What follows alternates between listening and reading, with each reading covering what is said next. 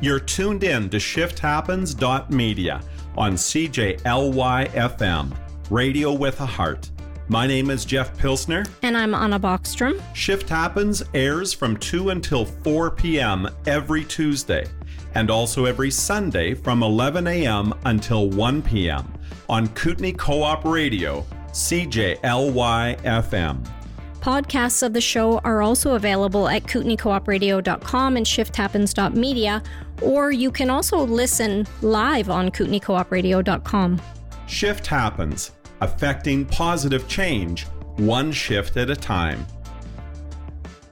All right, so you're listening to Shift Happens on Kootenai Co-op Radio. My name is Jeff. And I'm Anna. And in today's show, we're going to be covering some, heavy subject matter. And we're going to be doing more of this in the future because, again, we don't want to be all warm and fuzzy. I mean, you can't be happy all the time. Why not? Anyway, as we've talked about in the past, we like to address issues. And always in the end, though, we would like to provide solutions or at least make you feel warm and fuzzy. And sometimes that's possible and sometimes it isn't. But anyway, we are going to be playing an interview that wasn't even done by us. It was by Catherine McGrath, and she's a programmer at the station here. And she interviewed someone that we know that lives or used to live in the New Denver community named Yusha. And she talks about her experience and her research into chemtrails. And we've talked about chemtrails a couple years ago. And it's kind of difficult for us. We want to focus on the positive things in the world. And whenever you talk about things that are conspiratorial, you get labeled as a bit of a kook. But if we're not willing to use our critical thinking and be able to open our eyes to what's going on in the world around us, then we're subject to all kinds of shenanigans that can be done and are being done to we the people. And so it's important to at least share this information and leave it up to you to do your own research. That's our particular logic. Do you have anything else to add to that, Anna? No, I think you're right. I think that the danger in pretending that none of this stuff is going on is that at some point in the future, when you're faced with reality, it can blindside you and really send you in a spiral. So what we try to do is expose ourselves to what is going on in the world and become aware of these problems, and then focus on what we can do about it in our own lives so that we do not end up feeling suicidal or disempowered by this information. Yeah. Welcome, Yusha. Let's start with you introducing yourself. So my name is Yusha Grunther. I'm 50 years old. I grew up in Nova Scotia. That was my home base. And I moved British Columbia in my early 20s. I was a bit of a gypsy vagabond and exploring the world, and fell in love with BC wholeheartedly. Since that time, I sort of have become, I guess you would say I'm self-educated. I did my own studies. I never went to university, but I've been interested in a lot of different subjects, religion, societal problems. I'm interested in natural healing and growth, change. I've been environmentally aware. I guess you could say I've been an environmentalist by proxy for quite a long time. I've probably spent the last 15 to 20 years in New Denver, and so that was my home base for a very long time, and I'm now probably looking at relocating to Vancouver Island. And what got you initially interested in the topic of geoengineering/chemtrails? Well, I had heard about chemtrails for some years before I actually got involved in the research. But at that time, I thought that chemtrails were kind of a fringe conspiracy theory that really only people that were a little bit wacko believed in. And it wasn't until I got sick and I was looking out my window day after day after day and just sort of watching the skies, and began to see one jet after another flying by. This was in New Denver. Every minute, every couple of minutes, there'd be another one going by, and they were all leaving these long white trails that kind of didn't dissipate as contrails do, condensation trails. They sort of lingered and then eventually spread out into a thick, kind of vaguely crisscrossed, webby haze that covered it. You know, the morning would start out beautiful and blue, and by lunchtime it was often hazy and gray and kind of awful looking, the skies. And that made me wonder. So I started to look into what could be causing that. First, I was curious, you know, is New Denver on a commercial flight route? Because maybe they were jets that were going from Calgary to Vancouver or Victoria, Toronto, or whatever. And I learned that we weren't actually in New Denver on a commercial flight route. I learned that through a resource called flightradar24.com that gives you in real time where all the commercial flight routes are in the world. So when I discovered that, I thought, well, there is something weird. If it's not a commercial flight that I'm seeing, and I was recording about 60 jets in a 6-hour period on average. And I was photographing them. I started to document everything. I photographed everything that flew. And because I was, you know, not well, I was able to just go out during the day with my camera, and I just, one after another, photographed all of them, everything. So it's all sort of documented, that period of time, which was about 2013. And then I decided to collect a rainwater sample after a week of really heavy, I'm going to call it chemtrail activity, because I don't believe they were condensation trails. So there was a week of very heavy chemtrail activity. I was sort of documenting also the wind directions, so I could determine that it wasn't, whatever was coming down in the rain wasn't coming from the Smelterin Trail. The wind was pretty much coming from the north during that time. And so I collected the first rainwater that fell, and then I sent it off to a lab on Vancouver Island, North Island Labs. And it came back with extremely high levels of aluminum, cadmium, lead. There was tin and strontium in that rainwater sample. And I don't believe that the strontium is being left by the chemtrails. That might very well be Fukushima. I don't know. But there was strontium in the rainwater. And when I discovered that there was really high abnormal levels of heavy metals in the rainwater, that totally fueled the flames of my research. And how do you know that everything in the chemtrail, in the rainwater, wasn't from Fukushima, if you're assuming the strontium was from Fukushima? Well, I don't believe that the nuclear plants put out aluminum, whereas there are rainwater samples that have been taken around the world, and even from such pristine places as Mount Shasta in California. That was one of the most pristine water sources in the world, and there have been water samples that were tested that came back with like 1,000 times the maximum allowable concentration for drinking water guidelines at Mount Shasta. 1,000 times? 1,000 times. Of what chemicals? Oh, of aluminum. Of aluminum. Barium is also typically found in rainwater samples that other people have taken around the world. That didn't show up as extremely high in my rainwater sample, but aluminum did. It was 36 times the maximum allowable concentration.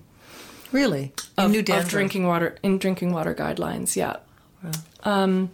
So I decided to, when I came up with enough, basically I came up with enough information and what I thought was proof that there is, that geoengineering is actually happening, that chemtrails actually are happening, that I decided to send a report off to, he was our MP at the time, Alex Adamanenko.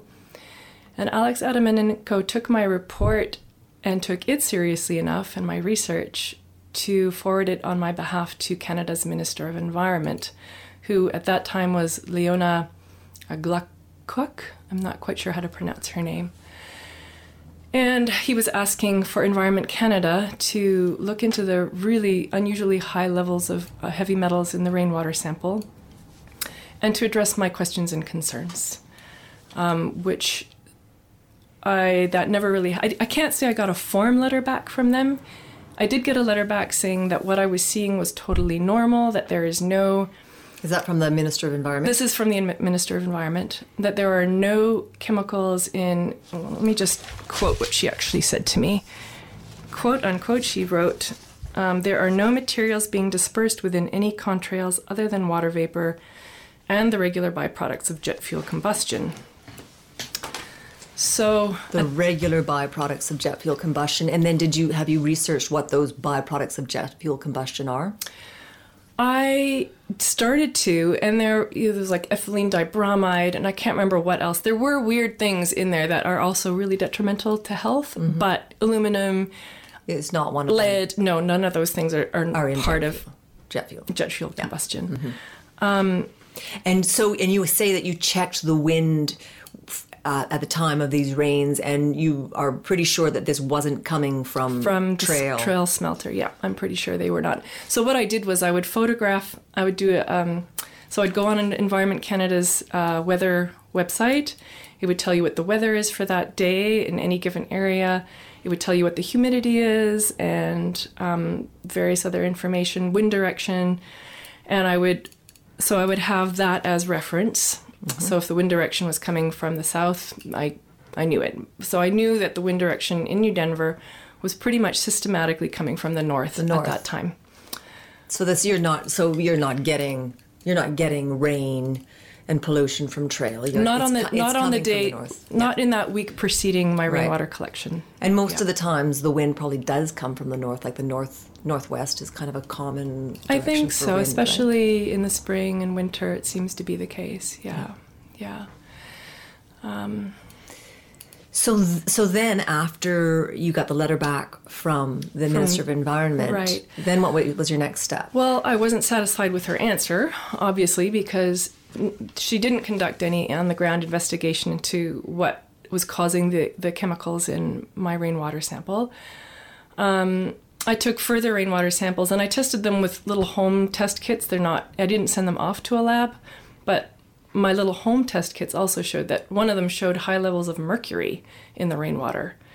So I was not satisfied with her answer, and I continued my research. And, I was going to talk about this later in the segment, but to refute Environment Canada's Leona Aglukuk, I discovered after my report went out to her that Environment Canada was conducting secret behind closed doors meetings on the subject of geoengineering, which I think so let me just quote. So it was a leaked memo. Where did you find the leaked memo? Well, I found it on I think I might have found it on a website called geoengineeringwatch.org. This is an excellent resource for anybody that is interested and would like to learn more about geoengineering. Okay. So in this memo sent to the Deputy Minister of Defense in Canada, the Canada Security Intelligence Service Director was at that meeting. The Deputy Minister of Foreign Affairs and International Trade was there, and the National Security Advisor to the Prime Minister. So all of these defense-oriented organizations were all at this secret meeting for geoengineering. And where was it held? I'm not sure where it was held, but it was held on July 5th in 2012. Okay. I could probably find out where it was held, but I don't have that information right offhand. But as part of the presentation that they gave that day, they described geoengineering, and this is quote unquote, geoengineering, the deliberate large-scale intervention in the Earth's climate system. So that was in 2012. That was just 1 year before she wrote me back this letter saying there are no materials being dispersed within contrails other than water vapor and the regular byproducts of jet fuel combustion. And yet, also, as part of this this meeting that was being presented, they described, quote unquote, the injection of sulfur aerosols directly into the stratosphere using airplanes, rockets, and balloons, etc. So they were talking at least of putting sulfur aerosols into the stratosphere. Sulfur aerosols. And so did you research what they meant by sulfur aerosols? Well, as far as, no, I never did really. I think sulfur aerosols are typically associated with volcanic action and some pollution of, I can't remember. Yeah, I don't have the information on that. Okay. But they talk about, so when they talk about, they don't use the word chemtrails. If you talk about chemtrails to anyone who's involved in actually doing the chemtrails, they say, we're not doing chemtrails. Mm-hmm. They'll say, we're doing solar radiation management. We're doing stratospheric aerosol geoengineering. Mm-hmm. You talk about chemtrails and they're going to just tell you you're full of, you know what. I know, and if you look on Wikipedia, chemtrails are considered a hoax conspiracy theory. But if you look up geoengineering, you will find tons. They talk about weather modification. Yeah, if you look up geoengineering, you'll find organizations such as the CFR, the Council on Foreign Relations. They're huge in promoting geoengineering, and they have had big meetings and discussing geoengineering as a possible method of saving the climate. So geoengineering is basically going to be sold to the public as a way of saving us from climate change. So it's dangerous because everyone is getting hyped up about climate change, and it's a very scary subject. Storms are out of control. There's fires like crazy. There's storms and floods that never used to be. It's kind of huge what's happening in terms of climate change right now.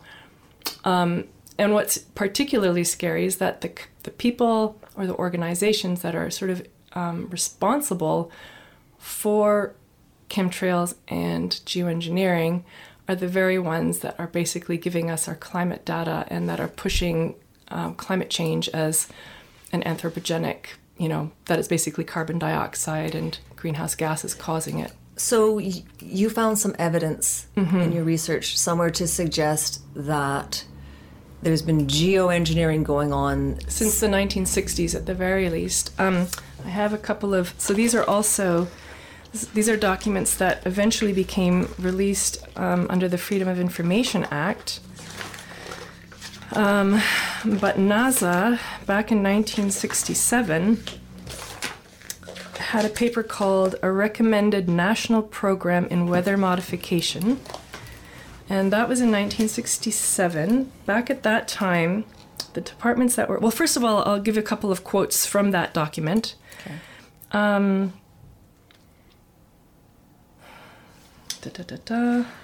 me see if I can find it here. They were talking about having done field experiments were occurring over South Dakota and Arizona, as well as California, Washington, Montana, Nevada, Utah, Arizona, New Mexico, Colorado, and Wyoming, and that development of technology will be proceeding at a high pace. They do actually talk about releasing chemicals through these programs. Here's another quote. This one was made by the portion that was being governed by ESSA. And ESSA at that time they eventually became NOAA, which is the National Oceanic and Atmospheric Administration. And NOAA is basically responsible for collecting data around the world on climate and weather systems. And that data is being used to, in the Intergovernmental Panel on Climate Change, the various reports that they're putting out, the Fourth Amendment report, Fifth Amendment report, Sixth Amendment report. So NOAA is basically most of the information in the IPCC is being used from NOAA's data. They collect it through satellite and earth stations and whatnot. Okay. But what I also learned, and this is a little of an aside, NOAA is getting most of its data from the Department of Defense. And the Department of Defense... And this is the American Department. This is the American Department of Defense. The American Department of Defense is really hugely involved in the worldwide geoengineering programs that are happening. So in 1967, the Department of Defense was part of that recommended national program in weather modification. So was the National Science Foundation, the Federal Aviation Administration was part of it, NOAA was part of it, the Department of Agriculture, and ESSA is part of NOAA, and then NASA. NASA was the one that wrote this paper, and that was sort of the spearhead for that program at that time. So in any of these documents, again, starting with this initial one in 1967, do they say why they want to do geoengineering? Well, I would have to do more research on that. There's been a large question in the community that has been trying to expose this agenda for a long time. Some people are saying that they're wanting to control the weather so that they can control agriculture and whatnot. So if you create drought in an area, then you drive the prices up on produce. Also for war making, if you want to go to a country and destabilize it, you can create storms and whatnot. And if you think that's a far-fetched statement, I'm just going to give you, this is a quote from the 1996 Air Force document. It's called Weather as a Force Multiplier, Owning the Weather in 2025. Is this the American Air Force? This is the U.S. Air Force. They say extreme and controversial examples of weather modification, creation of made-to-order weather, large-scale climate modification, creation and or control or steering of severe storms, etc., were researched as part of this study. The weather modification applications proposed in this report range from technically proven to potentially feasible. So they're saying that control of storms is absolutely possible. And there's also a man by the name of Ben Livingston. He was a commander in the Air Force in the U.S. back, I think in the 60s and 70s. And at that time, he was saying that they already had the technology to not stop storms in their tracks, but to control them sufficiently that, like a hurricane like Katrina, he actually says that Hurricane Katrina, the destruction could have been reduced by 90%. So in my mind, and in Ben Livingston's mind and others, we're thinking that if these storms are at least being allowed to continue and they have the technology to stop them, it's for political reasons, that they're allowing such huge devastation to be caused. Right. So I'll talk about more about that later, but I do believe that climate change is going to be used by these various departments in the US and other countries around the world, their equivalent, to impose large restrictions on the various populations. It sounds far-fetched, but there are already people in the security departments in the US and the government saying that climate change is the next major threat to national security. So whenever something becomes a threat to national security, the restrictions come down. So the last huge threat to national security was 9/11. Mm-hmm. Some people may now believe that those jets going through those towers were terrorists, but there's been a lot of proof to show that actually it was a planned event. Mm-hmm. I won't go into that. That's another conspiracy theory for another day. Yeah. But it was used strategically by the government to be able to go and invade the Middle East so that they could get control of the Middle East's oil and gas resources. So not only did they get control of the Middle East's oil and gas resources, we also now are being monitored around the clock through our cell phone calls. Our emails are being routinely, every day, they're being, if not actively being read, they're being monitored. So our privacy has vanished out the window. There is no such thing as privacy anymore. According to another guy who is in British defense in the telecommunications industry, he's now retired, but he says even when your cell phones are turned off, they are still actively monitoring you. Even when they're turned off? Even when they're turned off. So when I hear threat to national security, I hear danger to the population at large. It's all strategically being used. So climate change and the threat of climate change is the one thing around the world that all the nations can agree on. Yes, this is a major threat to national security. Yes, we need to have some serious impositions and restrictions put in. And I'm not saying that greenhouse gases and carbon dioxide aren't driving climate change, but I do question how much of it actually is responsible for climate change and how much is responsible for the 50 years plus of climate and weather manipulation by the various governments around the world. And it is happening around... So you're saying that you're wondering if this weather modification that's been going on for 50 plus years, and you do have documentation. I have documentation, yeah. So from the first NASA document, there's another... there's one called An Introduction to Weather Modification by the Air Weather Service, which was part of the United States Air Force. That's 1969. Then there's the 1997 document, Owning the Weather by 2025. That's the U.S. Department of Defense. They talk about... Owning the Weather by 2025. And that's a document that... It's called Weather as a Force Multiplier, Owning the Weather in 2025. And where did you find that document? Like, how did... That was another... So that one was never a classified document. That one is... They say it's a research document. So by saying that, they can basically... by claiming it's research and not actively happening... Right, they're researching. They can get away with publicly putting it out at large, and they don't have to take responsibility for what's happening. However, that document was actually researched by a group called, what were they called? They were a Belgian environmental watchdog group. And I can't remember when they were doing this, but they hired a group of aerospace engineers to research the subject of chemtrails and whether chemtrails were actually an actual fact or just a conspiracy theory. Mm-hmm.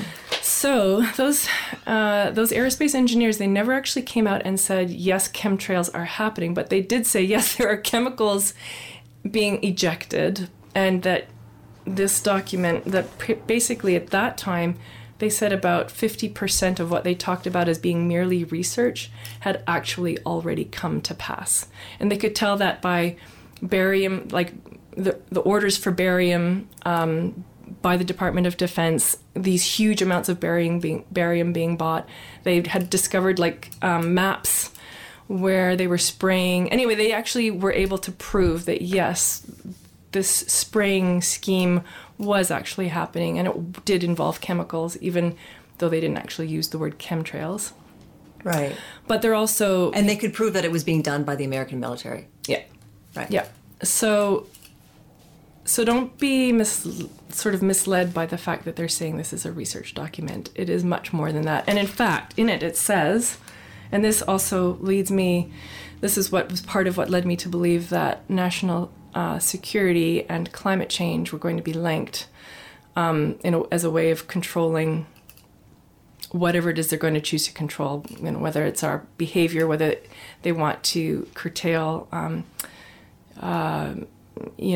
corporations' emissions. I don't know wherever it goes, but I do believe it's somehow related to the whole. Well, the curtailing of emissions from factories would be a positive thing. That's what the environmental movement It will be a positive thing. However, God, it's so complicated. Mm-hmm.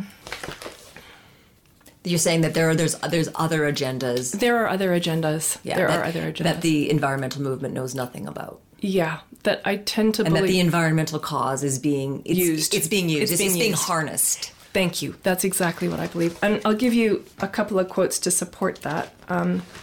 He's considered the father of the environmental movement back, I think, in the 70s. His name is Maurice Strong, and he is connected to the Rockefeller Foundation.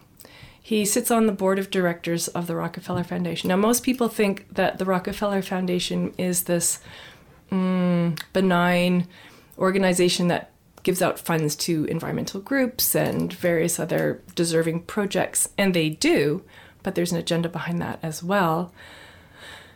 I believe, and my research and other people's research has shown that the Rockefellers are large in the I don't know if you want to call it a conspiracy, but some people think there is a conspiracy to control the world's resources through eventually creating a one world government body, a one world government that will be basically ruled by what they call the ruling elite. And Rockefeller himself has said it would have, and this is part of the Bilderberg. I don't know if people have heard of the Bilderberg Group, but the Rockefellers founded the Bilderberg Group. Mm-hmm. So at a Bilderberg meeting, he said, it would have been impossible for us to develop our plan for the world if we had been subjected to the lights of publicity during those years. But the world is now more sophisticated and prepared to march toward a world government. The supranational sovereignty of an intellectual elite and world bankers is surely preferable to the national autodetermination practiced in past centuries. So that was David Rockefeller saying this at a Bilderberg meeting. It's preferential to autodetermination. Like we don't want you guys to be determining your own lives. That's right. That was in 1991. So Rockefeller and Maurice Strong, this father of the environmental movement, are very closely linked. Strong sits on the board of directors for Rockefeller Foundation. Rockefellers have founded. So Maurice Strong basically began through the United Nations the Intergovernmental Panel on Climate Change.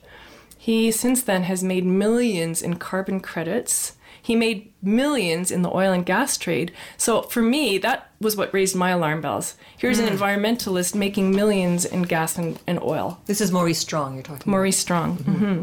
And Maurice Strong... And what year did he start the environmental movement? Or was he spearheading it, let's say? He began... So he was... Let's see. So he set up the Intergovernmental Panel on Climate Change, the IPCC, in 1998. And that was part of the United Nations program. Although I think you could probably argue that the environmental movement has been going since much before that. Since Rachel Carson's book in the 1950s. I'm stating what I read online, that he's considered the father. So I think he was involved in environmental issues before that time. Uh-huh. All I know is that in 88, that's when he began the United Nations IPCC. Okay. So he wrote, he wrote this. This was part of an interview with a magazine called West Magazine in 1990. He said, what if a small group of world leaders were to conclude that the principal risk to the Earth comes from the actions of the rich countries? So in order to save the planet, the group decides, isn't the only hope for the planet that the industrialized civilizations collapse? Isn't it our responsibility to bring that about? This group of world leaders form a secret society to bring about an economic collapse.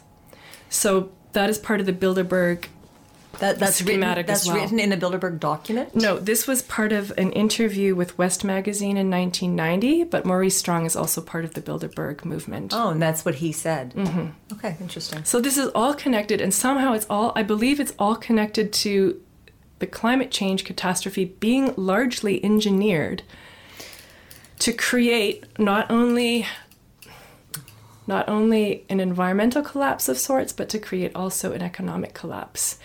So that the more destabilization there is in the world, the more this group of world leaders, whatever you want to call them, the more they can kind of gather control. As Henry Kissinger said, Henry Kissinger is also part of this whole Bilderberg schematic. Henry Kissinger was the national security advisor to at least 2 presidents in the past. Mm-hmm. And Kissinger stated, let me see here, today, Americans would be outraged if United Nations troops entered Los Angeles to restore order. Tomorrow, they will be grateful. This is especially true if they were told that there was an outside threat from beyond, whether real or promulgated, which means created, so a created threat, that threatened our very existence. It is then that all people of the world will plead with their world leaders to deliver them from this evil. So I really believe that climate change is going to be used for this purpose. Among other things, any destabilization they can create is going to, basically, as he said here, it will make us plead for them to deliver us, to save us. Okay, so getting back to the former point in my question, you have found some evidence to suggest that there's been geoengineering, weather modification going on since the 60s, and that this weather modification has itself contributed to the current climate crisis that we're seeing. Yes, that is my belief, and the belief of many others who have started to research the subject. There are scientists, biologists, doctors who, once you start to look into it, once you start to do your own research, and you don't have to take my word for any of this, there are some really excellent resources out there that people can do their own research, and geoengineeringwatch.org is a really good one. If you want to see whether the lines in the sky that you're seeing, whether at that moment they're actually being caused by chemicals or by water vapor, you can go on a website called the University of Wyoming has a data center that they give out to their students of climatology. This is going off topic again, but basically you can prove at any given altitude you need to have over 70 to 75% humidity to create a long-lasting condensation trail, and minus 60 degrees Celsius or colder. And okay. And usually at those high altitudes, it is really up. It's really cold up there. Mm-hmm. You know, minus 50 degrees is normal, minus 40 degrees is normal. But to get those two conditions together is actually extremely rare. It rarely happens that you actually get condensation trails. How rare would you say? Are there numbers on that? Well, there's a scientist, his name is Clifford Carnicom. Now, he's another good resource. He doesn't talk about chemtrails, but he's researching illnesses that are associated with chemtrails. And as part of his research, all he says is that it is extremely rare to get those conditions. Right. And if you go on this University of Wyoming climate website, you can see for yourself, if you look day after day after day, what is the temperature and humidity at 11,000 meters? 11,000 meters is typical commercial flight altitude because for some reason the gas mileage, you get better gas mileage up there at that altitude.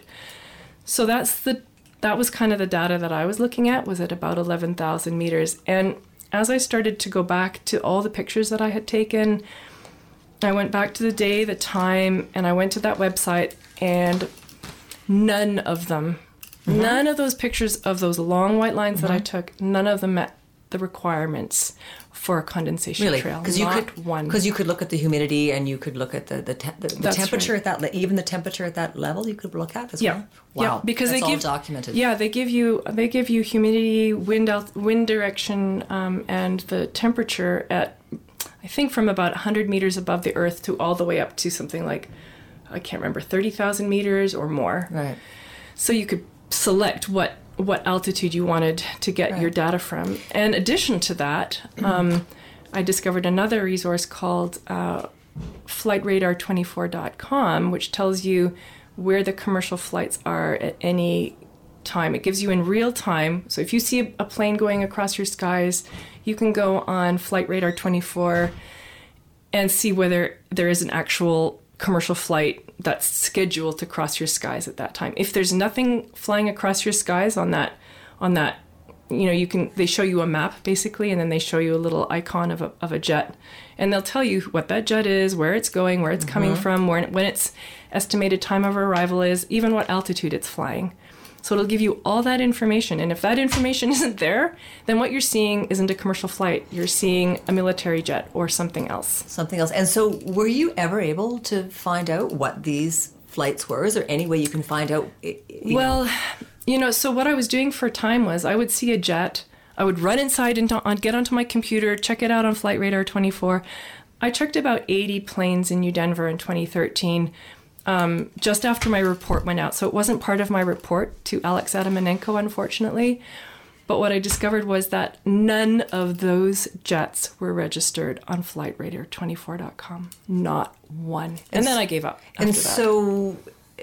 And that site doesn't just, it registers it'll tell private jets as well as commercial. Yes. So they're not privately registered, they're not commercially registered. That's right. So there's something else. So, but the military jets don't have to register on They don't have to register. Okay. Yeah. So, and then so that led me to think, well, gee, it seems strange. Like I found it hard to believe that Canada would allow U.S. military to spray our skies, but I discovered that there was actually, I can't remember when this was, and I'm afraid I don't have that information to hand. I'm not as prepared for this interview as I would have liked to have been, but there was a tripartite agreement between Canada, the U.S., and Britain. I believe that was in the 1990s, but I could be wrong. But at that time, it was a spraying scheme that allowed biological agents and chemicals to be dispersed over various populations. And that was a legal binding document of some kind. And I can't remember what it was called, but tripartite agreement, and then the three nations, that was part of the title of that agreement. Right. So I know that was happening at least in the 90s. And that's biological agents as well. As well. Mm-hmm. And so what's the purpose of the biological agents? Did you find any information on that? I believe that what's happening is that to some degree that some of the stuff is being tested. So you're using us as guinea pigs, possibly. And there is documentation of that having happened in the past. There is. And in fact, there's a bill in the U.S. Anyway, I don't know about Canada. I assume there's something similar. But in 1977, they passed a bill. It's called Public Law of the United States, Law 95 to 79, Title 8, Section 808. Et cetera, et cetera. It says, quote unquote, the Secretary of Defense may conduct tests and experiments involving the use of chemical and biological agents on civilian populations. Public Law of the United States. And from what year? That was 1977. They really? Yeah. Wow. Yeah. So, and unfortunately, so many of these operations are being conducted behind the curtain of black operations, which means that you are not allowed to have access to any of that information, even under Freedom of Information Acts. It's completely hidden from the general public, and it's completely hidden from probably most, even within government. It's just inaccessible, black operations, and they're allowed to do that legally for national security purposes, of course. Now, what about Canada? Canada's laws. Do we have Right. So Canada, I don't know as much about Canada's laws, but when I found that Environment Canada leaked memo on geoengineering, I have to assume that there is something happening either directly with Canada's military or through the explicit consent with the military in the U.S., right. NASA. We do have a number of connections militarily that connect us to the U.S. So there's the Government of Canada's CCC, the Canadian Commercial Corporation, which basically we share like $1 billion in contracts for goods and services where our Canadian companies deliver to the U.S. Department of Defense various services and equipment needed. And that was found, I think, on the NASA website and the CCC website. So it's a trade agreement of sorts, or an existing partnership arrangement. They call it a pre-existing partnership arrangement. So it's between the Department of Defense production in Canada and the U.S. Departments of the Army, Navy, and Air Force. Then there's the U.S. Defense Production Sharing Agreement with Canada. That was signed in 1956. So for sharing defense from 1956, you have to assume, since the U.S. Defense is conducting, a national program in weather modification, that was the NASA document I mentioned earlier, that somehow that's bleeding over into Canada in some way, shape, or form. Then there's NATIBO, which is the North American Technology and Industrial Base Organization. And in its mission statement, it says, in support of North American national security, the NATIBO facilitates technology and industrial base efforts between the U.S. and Canadian Defense Departments. So there's that. And then there's NORAD, the North American Aerospace Defense Command, which is a U.S.-Canada Joint Military Command, and that was also created in 1957. So given that we have all these defense sharing agreements, it seems to be all one thing now. Right.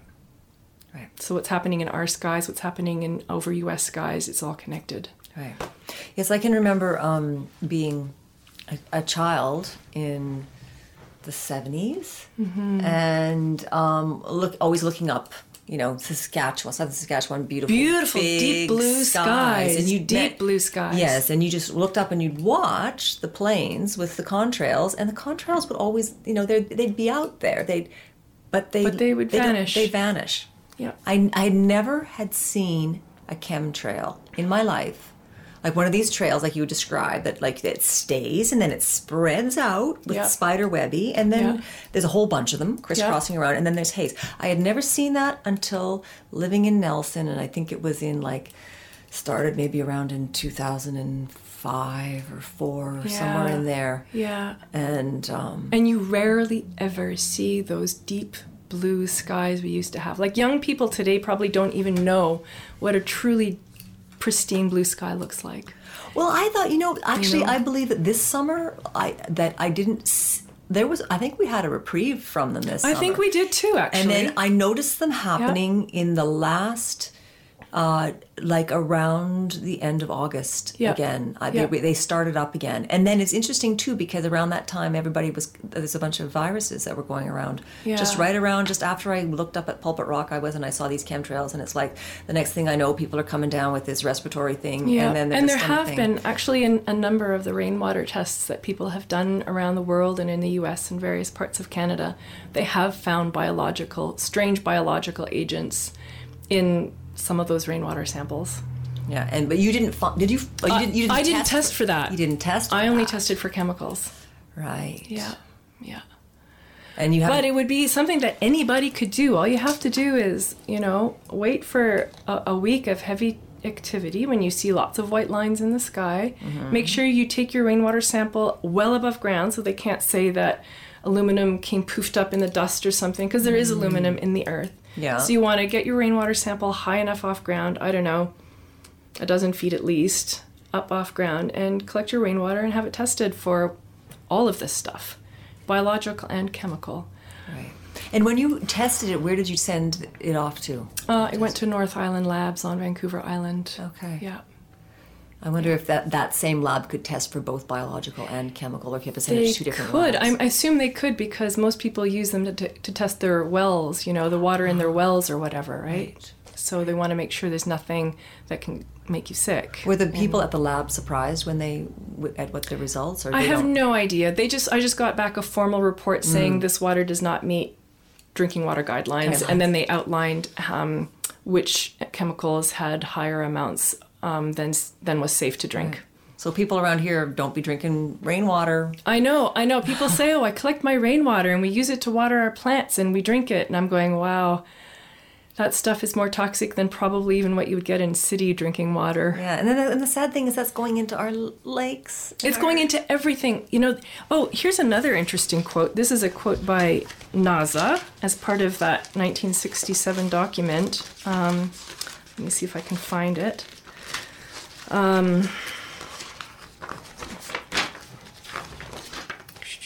Okay, so this is from the Recommended National Program in Weather Modification, which was written by NASA, and which involved about 7 or 8 national. There was a number of defense agencies that were involved in that in the 1960s, including NASA, including the Department of Defense, including the National Science Foundation and the Federal Aviation Agency. Anyway, NASA wrote in that document that, quote unquote, living things are adapted to the weather that actually prevails, and any change in that weather will be generally deleterious to them. So this is just talking about weather. Forget the chemicals. Mm-hmm. This is just the weather. Repeated operations on the scale mentioned are likely to have far-reaching biological consequences. Some of the biological changes would not be reversible. So this was NASA writing this in 1966. And so they were writing about geoengineering. Is that what they were talking about? Well, they were talking about weather modification. Back then it was called weather modification. But they do talk, like I said before, it says, quote unquote, various other nucleating agents as part of the weather modification strategies. It says, various other nucleating agents such as lead oxide, will be investigated. So that was 1966. I did find lead in my rainwater sample. Wow. Yeah. Wow. Yeah. And it says experimental seeding operations, quote unquote again, will be underway primarily by aircraft. Oh, will be underway primarily by aircraft. And that Yeah. was in a document in 1966 put out by The NASA. NASA. Yep. Yeah. Yeah. Well, okay. Well, there we have it. So there is a ton, and if you go on the geoengineeringwatch.org website, they have all of these government documents and more. They have tons of them, like that you can download as PDFs. The actual released documents under Freedom of Information, they have them all on their website. Right. And weather, like they also have the rainwater tests and the results on that website. It'll tell you what geoengineering actually involves, what solar radiation actually means, what stratospheric aerosol geoengineering actually means, etc., etc., etc. Yeah. And so now, just getting back to the beginning of the interview, you sent off a rainwater analysis to the Minister of Environment. Did you send anything else off to the Canadian government? Yeah. So, my report ended up being hundreds of pages long. There were probably about 100 of my photographs of the trails that I was seeing, photographed with the information of...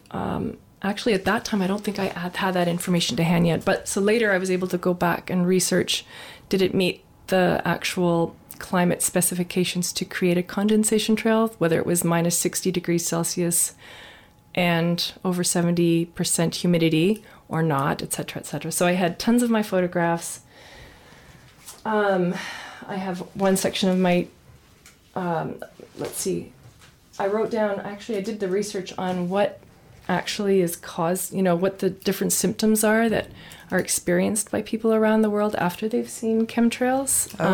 Been exposed to them. So there was I did all the research on the symptoms. Let me see if I can find some of that info. I have the Case Orange executive summary that was put out by the aerospace engineers for that Belgian environment watchdog group on, they were researching that 1997 military document owning the weather in 2025 to see whether it was just a research document or whether it was actually like a timeline of actual activity, which they discovered at least 50% of it, at least 10 years ago, 50% of what was outlined in that government document has already come to pass. So much more since then, I'm sure. So I sent him my rainwater lab sample. Where is that? Can you just off the top of your head tell us what some of the symptoms are from chemtrails? God, unfortunately, my memory is really bad. I have had, I think I probably have experienced quite a few of those symptoms from those chemtrails, and brain fog and memory loss is one of them. Like aluminum already is well implicated in mind problems such as attention deficit or Alzheimer's. Your memory seems pretty good. Well, I've been thinking about this stuff for a long time, so I do have... Oh, okay, here we go. Okay. So the general chemtrail illness symptoms, this is... I think I got this off the geoengineeringwatch.org website. So a metallic taste, sinus problems, nosebleeds, hacking cough, asthma-like symptoms, flu-like symptoms, headaches, dizziness, tiredness, memory problems, difficulty thinking, depression, irritability, dry skin rashes, gastrointestinal distress, and diarrhea are all sort of general symptoms that people have recorded after seeing chemtrails. And who collected that information? Do you know? I think, like I said, I think I got this information off geoengineeringwatch.org. Okay. Yeah. And another part of the problem with the whole chemtrail stratospheric aerosol geoengineering program is that they're now using nano-sized particles. So nano-sized particles are so tiny that they cross the blood-brain barrier. They go right into your skin. You can put like I saw on YouTube, they had some kind of nano-sized particulate a glob of something that was nano-sized particles, and they put it on their finger, and it vanished into their skin. Like, it just absorbs right into you. Wow. So you breathe that stuff in, it goes right into your bloodstream, it goes right into your brain. Wow. So it is no small thing. No. But, I mean, asthma is, like, on the rise. Chronic obstructive pulmonary disease, it's become, like, practically epidemic proportions. And people are going, oh, well, it's because people are smoking more. But it's not the case. People are smoking less than ever before. Less. Yeah, like I read somewhere, I think there was a headline said COPD, increasing global health epidemic. Uh-huh. And gastrointestinal problems are also a health epidemic, a silent epidemic. Yeah. So all these heavy metals, it goes right into our food chain. We're eating it. We're breathing it. It's in our drinking water. It's everywhere. Yeah. And if this has been going on since the 1960s, the burden that's being put on our planet it's practically, I don't even know where you would begin to try to measure it. But one thing I do know is that this information really needs to be included in any studies that are being done on climate change. This information needs to be at least included and as part of what is driving climate change and what is driving extreme weather and storm events. Because, I mean, there are scientists that are saying weather and extreme storms, that they can't even really link it to climate change. There's no, they're using these extreme weather events to kind of scare us into believing that climate change is going to be a major detriment to society. Mm-hmm. Like, for instance, I think you mentioned earlier that you were looking at some lightning that you were seeing happening this summer in the Nelson area. And that lightning to occur, there has to be a certain amount of humidity in the air for Not for lightning to occur, for storms. For storms for storms to occur, there need for any cloud to form, you need to have over 70% humidity to create a cloud or to create a long-lasting condensation trail. So there was, at one point during the summer that I was doing all this research in 2013, I was seeing storms that were blowing up out of the blue on days where the humidity, according to Environment Canada's website, which I was going on to check what the conditions were, they were saying that the conditions for New Denver were 28% humidity, 33% humidity, and I was seeing storms, big thunderstorms happening, and then huge lightning come down. Right. Dry lightning. That summer there were huge fires all around the Valhallas. Yeah. So that put that was suspicious to me. Like, if there are storms forming on low humidity days, that is not natural. That's not normal. And in fact, part of my research discovered that this is the U.S. Department of Defense again, but they had a section in their budget that was asking for money in 2013 for lightning research, lightning propagation. I don't have the information with me, so I can't quote it, and my memory's not good enough to remember all of that information. But they were looking at accelerating lightning strikes and being able to direct lightning strikes where it actually will hit and land. This was a document saying that they were capable of doing this sort of thing. And that document came up from whom? This came from the U.S. Department of Defense. I think you could probably, I'm not sure if you can find it on their website, and I don't remember where I got that information, but it was an actual PDF. It was one of these released under the Freedom of Information Act documents. Probably it's found on geoengineeringwatch.org, but I can't remember now for sure. That's where I got it. So you have the U.S. military creating storms, or at least they're experimenting with creating storms or accelerating storms. They do have the capacity to diminish storms, hurricanes, and tornadoes, but they're obviously choosing not to, at the very least. They certainly didn't with Hurricane Katrina. Yeah, and then you have, like, in that 1997 document, this is also the U.S. Military of Defense, Owning the Weather by 2025, they say, extreme and controversial examples of weather modification, creation of made-to-order weather, large-scale climate modification, creation and or control or steering of severe storms, etc., were researched as part of this study. That was 1997. They also said in that document, the weather modification applications proposed in this report range from technically proven to potentially feasible. So, in 1997, we know that some of this technology had already been experimented on enough that they know that they're able to use it, which means that they've been experimenting somewhere in the world, probably who knows where, everywhere and anywhere. Well, it's interesting that they had that crazy drought in California. I know. And when the weather people kept talking about the extremely resilient ridge that was keeping the rain from the east going into the west. And then there's the firefighters who are saying, I've never seen fires like this ever in my life. They're saying the absolute explosive intensity. They say we've never seen anything like it. Yeah. So these people who are saying those things, they don't know about geoengineering. They don't know what's happening. Yeah. So they're just going, wow, this is really bizarre. But it's suspicious. It's unusual. Yeah, but here are a number of patents. I'll just give you the names of these patents, and people can research them on their own if they'd like. I won't give you the numbers because they're simply too long, but there's one U.S. patent which is a method for controlling hurricanes. There's another patent. This is... Can you give us the patent numbers? I could, but people have to be ready with it's long. They're like 10-digit numbers. Okay. They're long numbers. Right. Yeah. Here's another one invented, which is associated with the HAARP antenna in Alaska. It's called Cosmic Particle Ignition of Artificially Ionized Plasma Patterns in the Atmosphere.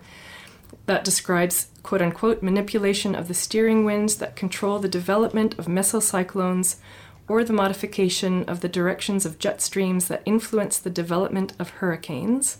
Okay. Possible defense applications include a method of accelerating electrons to MeV energies in conjunction with the HAARP antenna. There's another patent, I won't give you the number, 20 million something or other. It describes a way to create artificial tornadoes. Another patent describes, and this is quote-unquote, method and apparatus for altering a region in the Earth's atmosphere, ionosphere, and or magnetosphere. Here's another patent that talks about using telecommunications, weather control, lightning prevention, and atmospheric heating, which they say is capable with a system such as HAARP. And then last but not least, Gordon J.F. MacDonald. He was the chairman on the ICAS Select Panel on Weather and Climate Modification.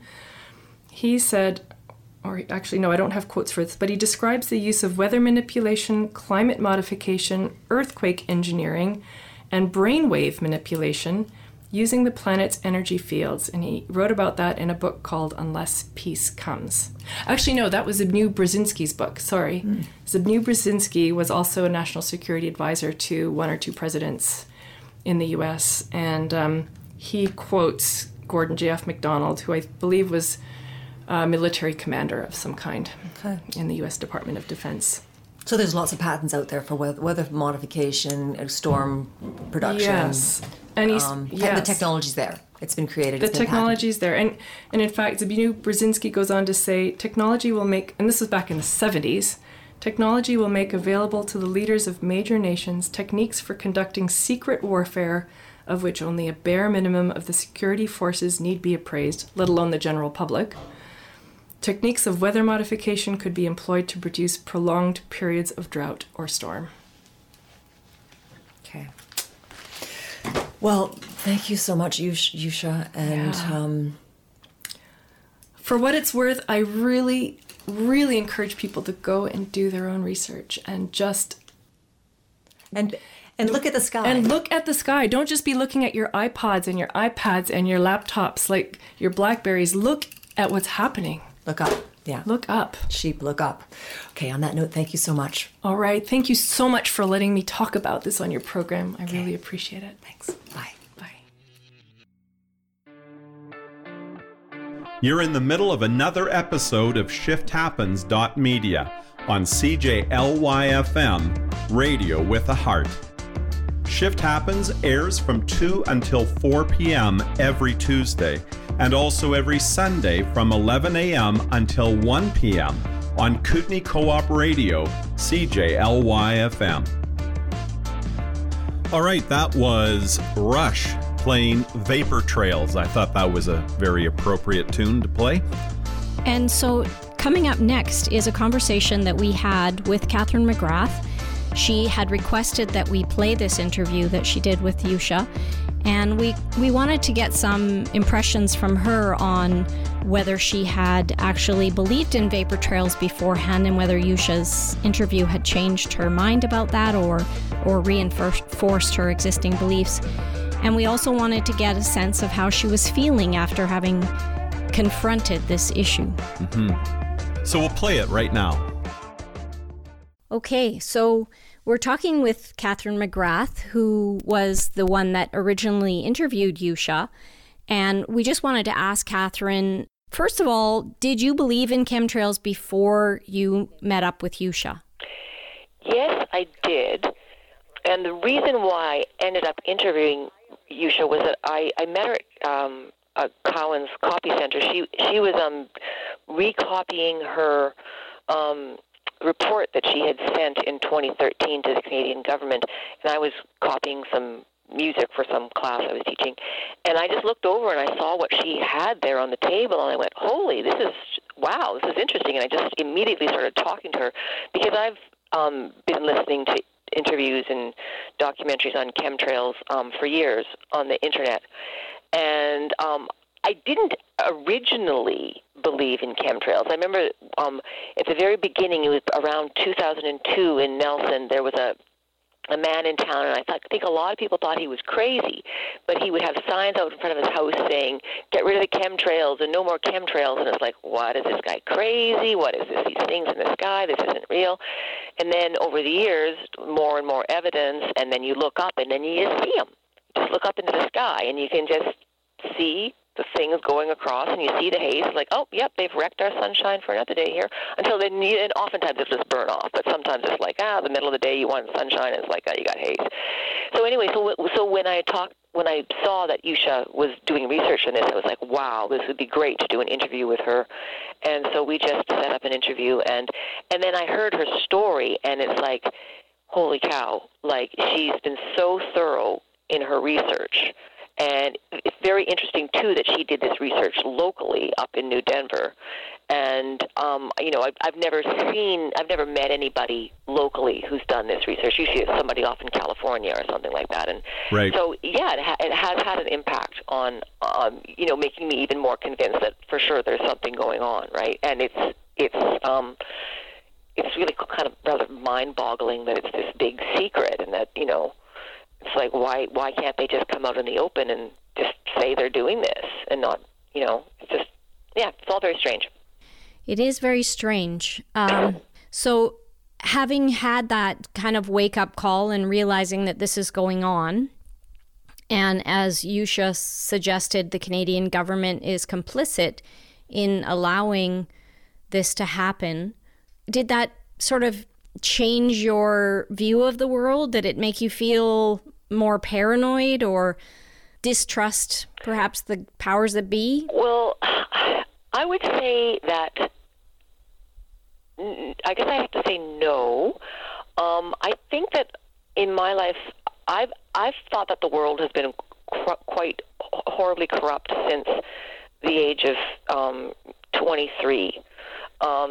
So at this point in my life, I'm kind of at the point where I'm like, yay, everybody is waking up to what I knew in my early 20s, and it's becoming more and more obvious. And actually, in a sense, this is a good thing because it means that we can kind of wake up and throw off the chains that bind us and keep us in this, kind of like in the Matrix, right? Like people are, all it takes is for people just to become aware.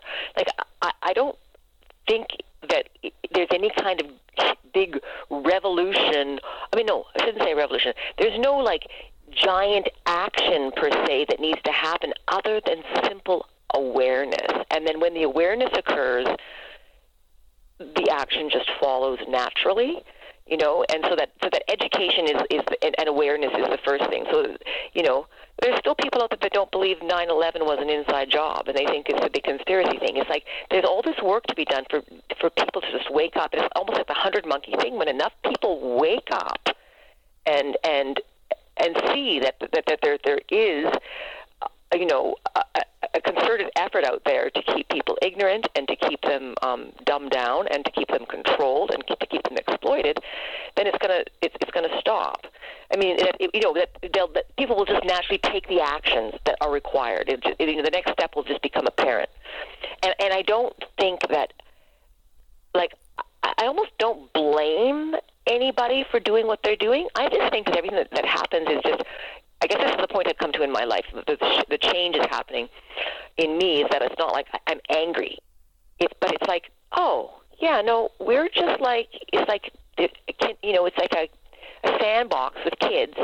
And there's kids in the sandbox that are bullies, that are like hitting the other kids over the heads with their Tonka trucks. And they're just, and like, they're just children and they're ignorant, but they're powerful children, Yeah. And it's not like we have to be angry at them. We just have to realize that it's just people do dumb things out of ignorance and fear, and they haven't woken up yet themselves.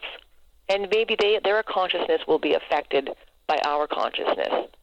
And rather than to hit them with hatred and anger and fear, we need to go, okay, you're caught in ignorance. You're caught on that Buddhist wheel of ignorance, fear, and desire, right? Right. And everybody needs to rise above that. And when everybody does, consciousness shifts. I think that's a really good perspective, Catherine. Yeah. I feel similarly.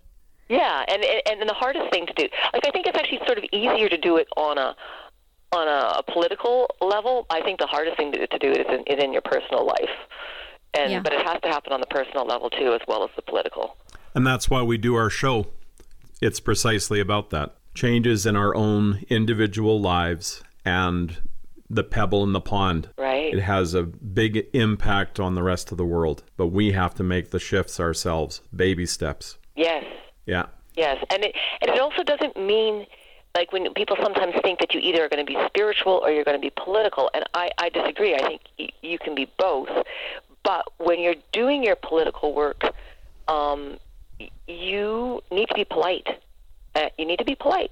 Yeah. Yeah. I think that, I mean, everything we do, it just sounds trite, but everything we do has to come from a place of love, or it's doomed to failure. Yeah. I mean, if we really want to change the way that the bullies behave, we have to deal with them with love too. That's the only way we're going to heal the situation. Yeah, and it's like it's like if we really treated each other like we are all just children, because when you see children doing wacko crazy things, you don't you treat them with some concern and some respect and some kindness and love, and maybe they need to be sent to their room for a little bit, but hopefully you'll do it in a kind way. Yeah. You won't beat them. The same thing with adults. It's like, think of them as just out of line children that need they need some help. Unfortunately, spiritually, I think they are children. Yeah, well, they are. When you have the situation with a president who is very much a child, yes, but the impact that it has on millions of people and all of our potential reality is really huge. And so, it's a very interesting time in which we live. I think personally that one of the key things is to be willing to open your eyes and see the reality of the situation and not pretend like these people are mature adults, but to recognize their behavior needs to be stopped, and it's up to us to stop it. And that doesn't mean violence and rioting, et cetera, but it does mean being willing at times to participate in civil disobedience, that sort of thing. If unjust rules, situation in point, sending a bunch of troops down to the border. Oh, right. Yeah. Those troops are individuals with a conscience. If they are prepared to violate their own morals and ethics in order to do what the president asks, then we have lost. But if they are prepared to stand up for what's right, he can order whatever he wants. And they're not going to do it. It's not going to happen. And that's why I think education, is the revolution. that just getting the word out there. And I think that we're living in a really interesting time right now with the internet communication. It really is a revolution in media, right? Yeah. Like it's a time. Like for instance, this interview we're doing right now. This is part of the revolution because the average person never had access to the production of media. Yeah. And news before, and now people can just you can start put something up on anybody can put something up on Facebook, and it can go viral. And if you put messages of love and hope, and also calling out bad behavior and bad politics, and that spreads. And the average soldier down there maybe starts reading stuff, and changes his mind or her mind. This is kind of like, it's interesting because Aquarius is we're supposed to be entering an age of Aquarius, and Aquarius is ruled by Uranus, which rules electronic communications, and it also rules group activities. So it's like the internet is the big thing of the age of Aquarius. It's this communication device that allows everybody to get involved in the spread of information, the spread of ideas, and in organizing. And it's done through this Uranian electronic channel, right? Right. Yeah, and I just think it's really exciting. I don't know if you've ever read the book Ursula Le Guin's Always Coming Home. It was a book that came out in the 1980s, I think, and she had this future culture in which people had gone back to the earth and back to the land, and they were, very land-based, but they also had this communication device that involved computers. And she wrote this book before the invention of the internet, or maybe the internet was being used at very secret military levels, but it hadn't actually come out right for the populace. Right. And I thought, wow, wouldn't that be wonderful if we could have, a society like that where we did become, more earth-centered, small horticultural groups, bioregions, and we still had this amazing internet for communicating with each other and spreading information globally and sharing ideas and information and organizing and such. Yeah. Well, here's hoping. Well, it sounds to me like the things that we're discussing with you are the seed for another interview. Oh, yeah. Would you be open to doing an interview in the near future? Yeah. Cool. Sounds good. Well, we should wrap this up. Thanks very much for adding your perspective, and we will also be in touch with Yusha about where she's at right now. Okay. Thank you so much, Jeff and Anna. You're more than welcome. Thank you, Catherine McGrath. Okay. All right, so that was The Fifth Dimension, playing Aquarius, Let the Sun Shine In. I thought that was an appropriate tune. And for those of you who don't know, I'm an Aquarian myself. Ooh-ha. As he says, the closest thing to God while still being human. At least I didn't say it. Anyway, so we did touch base with Yusha, and I wanted to share what she had to say. I didn't record that conversation, but she did give me permission to share where she's at right now. My question to her was, how has this affected you as a person? Has it helped you to be a more loving, more proactive person in this life experience, or has it affected you negatively? And Yusha shared with me that it has been a challenge, that while she felt a responsibility to share her findings and try to communicate what she had learned to the rest of the world, it also was difficult for her to maintain a positive mindset after having immersed herself in the depth of this information.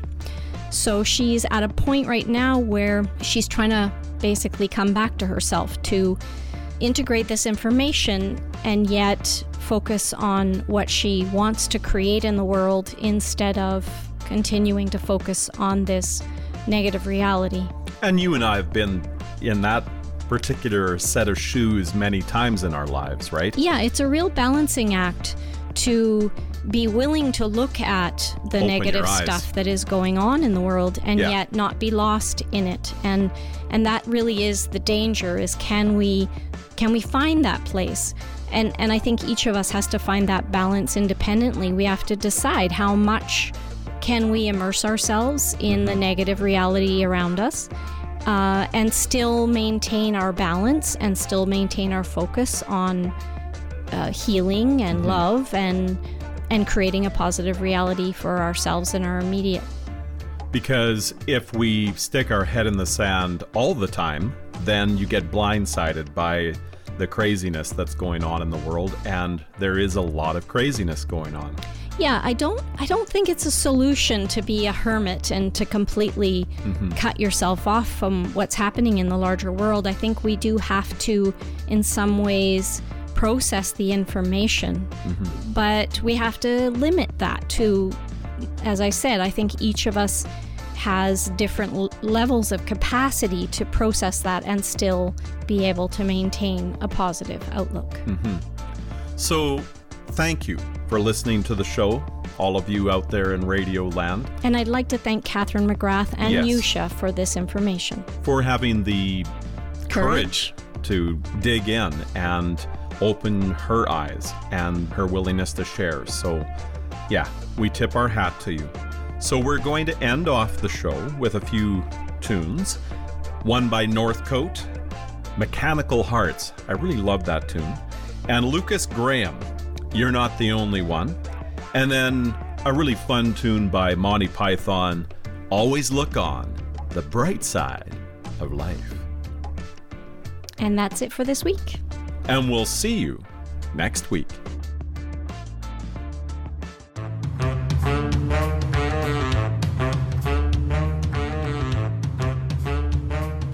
You've been tuned in to shifthappens.media on CJLY FM, Radio with a Heart. My name is Jeff. And I'm Anna. Shift Happens airs from 2 until 4 every Tuesday, and also every Sunday from 11 a.m. until 1 p.m. on Kootenai Co-op Radio, CJLY FM. Podcasts of the show are also available on KootenaiCoopRadio.com and shifthappens.media. And if you aren't in our listening region, you can listen live on KootenaiCoopRadio.com as well. Shift Happens, affecting positive change, one shift at a time.